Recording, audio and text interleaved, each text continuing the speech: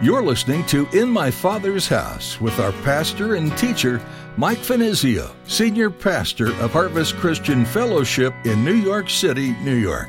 In my Father's house, there's a place for me. In my Father's house, where I long to be. Oh, my heart will not be troubled. I remember what you said.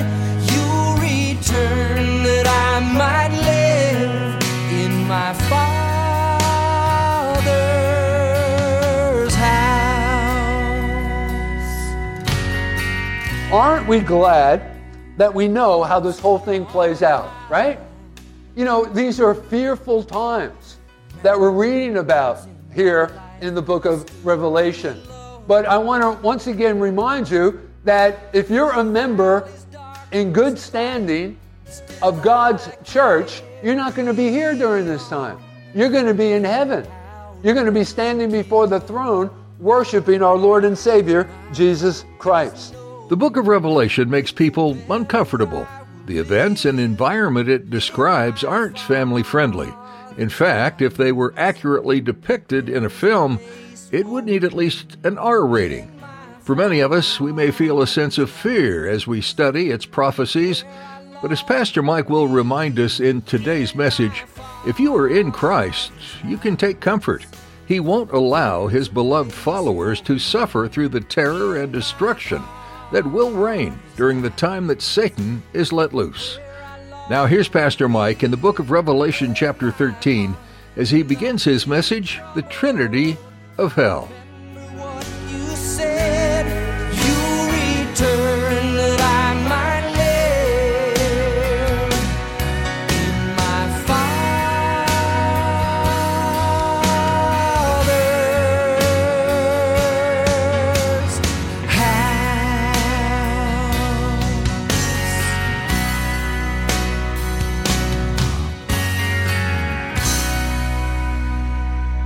So we're moving now into Revelation chapter 13.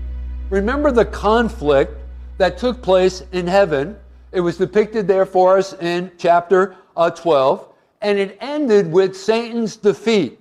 Remember Michael and his angels triumphing over the devil and his angels. And Satan and his angels was cast out of heaven into the earth. Remember, let's quickly go back to Revelation chapter 12 and verse 9. Where that event was actually depicted for us. Revelation chapter 12 and verse 9. So the great dragon was cast out, that serpent of old, called the devil, and Satan, who deceives the whole world. And he was cast out to the earth, and his angels were cast out with him.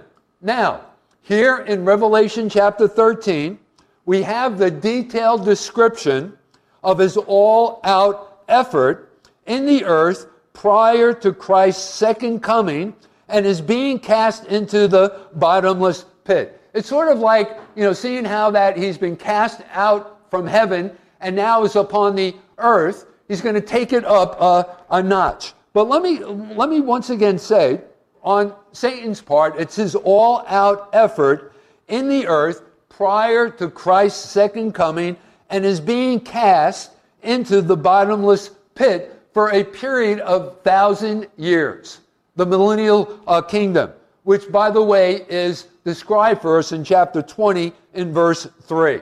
Now, before we go on here, I just, as I was sitting having a cup of coffee this morning, God reminded me of this. Aren't we glad that we know how this whole thing plays out, right? These are fearful times that we're reading about here in the book of Revelation. But I want to once again remind you that if you're a member in good standing of God's church, you're not going to be here during this time. You're going to be in heaven. You're going to be standing before the throne, worshiping our Lord and Savior, Jesus Christ. So once again, aren't you glad we know how this whole thing plays out? The devil is taken, thrown into the bottomless pit, and he's there incarcerated for a period of 1,000 years during the millennial reign of Christ when he comes back to establish his kingdom upon the face of the earth. And then we are told, and we'll get into this in one of our future studies, he's loosened for a short period of time. And to go and to deceive the people who have repopulated the earth during that 1,000-year period of time. But then finally, him, the Antichrist, and the false prophet are cast into the lake of fire. So once again, you know, I love the book of Revelation because think about it. It's the last book of the Bible, recorded for us the last chapter in the Bible. So we know how this whole thing works out. Well, anyway, it's his last drive, his last ditch effort, if you will, to defeat the program of God and establish his own kingdom. Now, we know the devil is a spirit being and that he cannot operate effectively upon the earth except as he does through the passions and personalities of men. Now, folks, think about that for a moment. This is a pretty scary prospect. I mean, the idea that a person can actually be mastered by the devil without even realizing or knowing it. You say, what am I talking about? Well, let me give you a cross-reference for this that validates what I've just said. In 2 Timothy in chapter 2, in verse 26, as Paul the Apostle is instructing young Timothy, who has now become the pastor, the first pastor of the church at Ephesus, and he's encouraging Timothy to be faithful in the preaching of the gospel, to protect those people that he's ministering to from the attacks and the assaults of the devil. And notice he says there in 2 Timothy in chapter 2 in verse 26, and that they may come to their senses and escape the snare of the devil, notice now, having been taken captive by him to do his will. Listen, there are tons of people walking the face of the earth who have been taken captive by the devil and they're not even aware of it. Think about that. That is a pretty scary prospect. You know, I think many of the crimes that men perpetrate against other men is satanically energized. You know, some of the things that are playing out on the news right now that we see regularly. You know, some of the things that are going on, the attacks on the police, for example, the attacks of, you know, people destroying other people's properties. And, you know, some of the crimes that we perpetrate, that men perpetrate on other people. I believe that all of those things, well, not all of those things, but at least some of those things are energized by the devil himself. And so he embodies himself in men and women in order to get what he wants. Now here, in our text, in chapter 13, he knows his time is short. Thus, he comes in rage and fury to do as much damage as he possibly can, while he can. Okay, so with that said, that sets the platform for this morning's study, and it also brings us to our first point, and if you're taking notes, please write this down, and that is the unholy Trinity. The unholy Trinity. Now, here in this chapter, the devil enlists two individuals, one of which we've already been introduced to, referred to as the beasts. And folks, don't be confused about this. He's not referring to animals here. They are called beasts because of the cruelty of their reign. And these two, along with Satan, make up what I would like to refer to as the Trinity of hell. Who am I talking about? The Antichrist, the false prophet, and the devil himself. The Trinity of hell. The Antichrist, the false prophet, who we're going to be introduced to for the first time in our series here in the book of Revelation in just a moment, and the devil. Now, we've already talked about this, but at this time, demonism is at its height throughout the world and will produce a reign of terror throughout the earth. Let me give you a cross-reference for this. In 2 Thessalonians, in chapter 2, the coming of the lawless one, and the lawless one is whom? The Antichrist, is according to the working of Satan, right? He's satanically charged. The devil charges satanically energizes and charges the Antichrist with all power, signs, and lying wonders. Verse 10. And with all unrighteous deception among those who perish. Now that's not Christians, okay? Because they did not receive the love of the truth. What's the love of the truth? The love of the truth is Jesus. That they might be saved. And then in verse 11. And for this reason, God will send them strong delusion that they should believe the lie. So they choose not to receive Christ as their Lord and Savior, so they come under this cloud of great delusion. Okay? And so this chapter records the activities of this unholy Trinity. Okay, so with that said, let's go ahead and get into our text this morning. Let's begin reading verses 1 and 2. Chapter 13. And I stood, who's I? John, the recorder of the book of Revelation.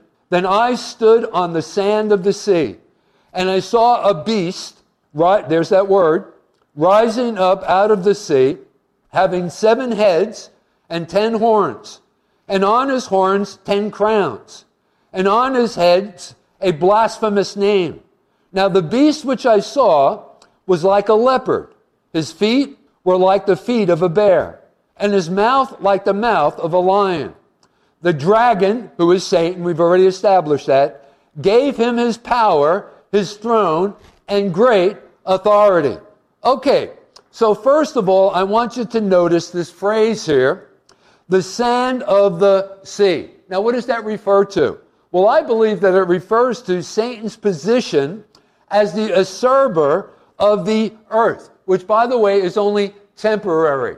Remember, that which was lost through sin in the Garden of Eden, through Adam and Eve's disobedience. Remember, we talked about that. And presently, he holds the title deed to earth. But that's only temporarily. Remember, that's what this whole book of Revelation is all about. Jesus coming back to claim what is rightfully his, right? And so he is just a usurper of the earth, temporarily, and of his power over its people. The sand here, the mention of the sand, pictures the many people who make up the nations. That is the population of the world, worldwide. And in many different places throughout the scriptures, the population of the earth, the people that are upon the face of the earth, are referred to as great a number as the sand of the sea. You're familiar with that phrase, right? And so that's what we're talking about here. Okay, so the devil therefore sees the sea of the nations in their restlessness and political frustration. Let me say that again. The devil sees the sea of the nations, all of its population, in their restlessness and political frustration. Now let me ask you this question. Does that sound familiar to any of you presently, right now? Again, in their restlessness and political frustration? Oh, come on. If this doesn't accurately portray what's going on worldwide, not only here in the United States, but worldwide. Think about that, right? And listen, folks, the idea that I'm trying to convey to you is that time is short. And the stage is set for all of these things coming to fruition. Praise God for Jesus to come back and rescue us from all of this craziness that's going on. And so anyway, the devil stands upon the earth, and he's about to proceed in his final struggle for supremacy. Now this first beast, let's go back to verse 1, is the Antichrist, clearly stated in verse 18. So let's jump ahead to the last verse of chapter 13, and let's read it. He says, "Here is wisdom. Let him who has understanding calculate the number of the beast," or the Antichrist, "for it is the number of man, and his number is 666. Okay, so what do we take away from this? Well, we know that according to biblical numerology, that the number 6 is the number of man. And so therefore we know that the Antichrist is literally a man. And whether or not this man actually is alive and walking on our planet today, we're not quite sure. More than likely, when you consider the times in which we live, he probably is. I don't even know if he realizes that he's going to be used by the devil as the Antichrist. But nevertheless, the point that I'm trying to make is that he is a man, flesh and blood. But I want you to notice that 2 times here in the book of Revelation, we are told he comes out of the abyss. In chapter 11, in verse 7, was the first mention of this. And then once again, in one of our future studies, we'll get to that and we'll talk some more about this, in chapter 17, in verse 8, which then means he is in league with the devil. He is energized by him. But then let's consider some of the other descriptions that are provided for us concerning the Antichrist. Notice the 7 heads. Now also in biblical numerology, the number 7 indicates completeness. And so as it relates to his 7 heads, I believe that that speaks of his wisdom, his head. He possesses great wisdom. But then let's go on in this description. Notice the 10 horns, which we've already talked about this. I believe that the final world government will consist of 10 nations who come into league with this Antichrist. And they join him. In fact, remember last time as a cross-reference for this? Quickly, in fact, let's go back and revisit that. In chapter 17, in verse 12. It tells us there, the 10 horns which you saw are 10 kings who have received no kingdom as yet, but they will receive authority for 1 hour as kings with the beast or the Antichrist. So I believe that these 10 horns represent federated power. And then also notice in the further description provided for us there, the crowns. And I believe that those crowns represent his ruling authority. Okay, so put that description all together.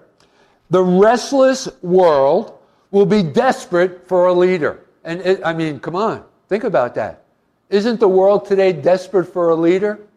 And we're looking for someone, right? Who can draw all of these different, particularly here in the United States of America, with all of the different factions, with all of the chaos, with all of the confusion, with all of the anarchy that's going on, across our nation right now. We're looking for a leader. And I got to tell you something, I don't think we have an awful lot to pick from, do we? But that's the way that this person, the Antichrist, is going to rise to power. Because the multitudes will see in him the possibility of bringing all of these factions of different people together. And so the restless world will be desperate for a leader. And this man, the Antichrist, will represent the unregenerated mass of humanity, what will appear to be the solution to the world's problems. But listen, all of his genius, all of his wisdom, all of his abilities only combine to blaspheme the name of God. Because notice what it says there in verse 1. Also, as a further description, and on his head was a blasphemous name. So all of that only combines to him blaspheming the name of God. Now, these descriptions in verse 2, let's go on. The different animals, this is interesting. And the description of these animals actually take us back to the book of Daniel in chapter 7. And there in the book of Daniel in chapter 7, we are told that Daniel dreamed a dream. And in that dream, he had a vision that was given to him by God. And this vision had to do with succeeding world empires. Now, during which time that Daniel dreamt this dream and received this vision, the world kingdom that existed at that time was the kingdom of Babylon. And who was the king at that time? It was Nebuchadnezzar. So anyway, the description of these different animals represent these world kingdoms, succeeding world kingdoms, beginning with the kingdom of Babylon. In other words, the Antichrist will possess the abilities and characteristics of the leaders of these 3 past world empires. In other words, he's going to be as ferocious as the lion, and the lion is used to depict the nation of Babylon. And as I've already mentioned, Nebuchadnezzar was its king. And overpowering as the bear, which represents the next world kingdom, preceding Babylon, which would have been what? The Medo-Persian Empire, which had two kings during its reign. Who were those two kings? Darius, and then the next succeeding king was King Cyrus. But then the third animal that's being pictured here was the leopard. That is as swift as the leopard. And what was the next kingdom in that order? It was the kingdom of Greece, right? And history plays this out to be true. I'm just not appealing to the biblical record. History tells us to be true. And who was the leader of the Grecian Empire? It was Alexander. And I find it really interesting, particularly with the identity and the using the illustration of a leopard, the idea swift as a leopard. Alexander the Great was its king. And I don't know if you knew anything, if you remember probably in world history, either in high school or if you studied world history in college, if you know anything about Alexander the Great, think about this. Alexander the Great conquered the known world at that time when he was 25 years old. Can you imagine that? Many 25-year-olds are living in their mother's and father's basements, But Alexander, and I'm not, and if that happens to be you, that's not I'm not trying to be derogatory, but in comparison, think about this 25-year-old's accomplishment at the age of 25 years old. He conquered the world, at that particular time, the known world at that particular time. So anyway, with that said, that now brings us to our second point this morning, and that is the great imposter.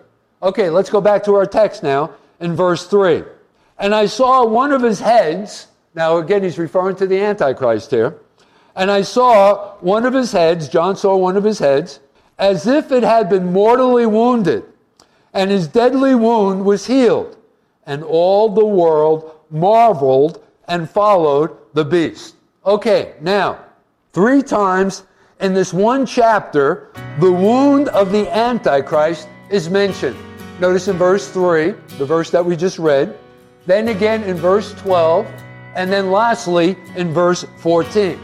Now, there are 2 interpretations here as it relates to this wound.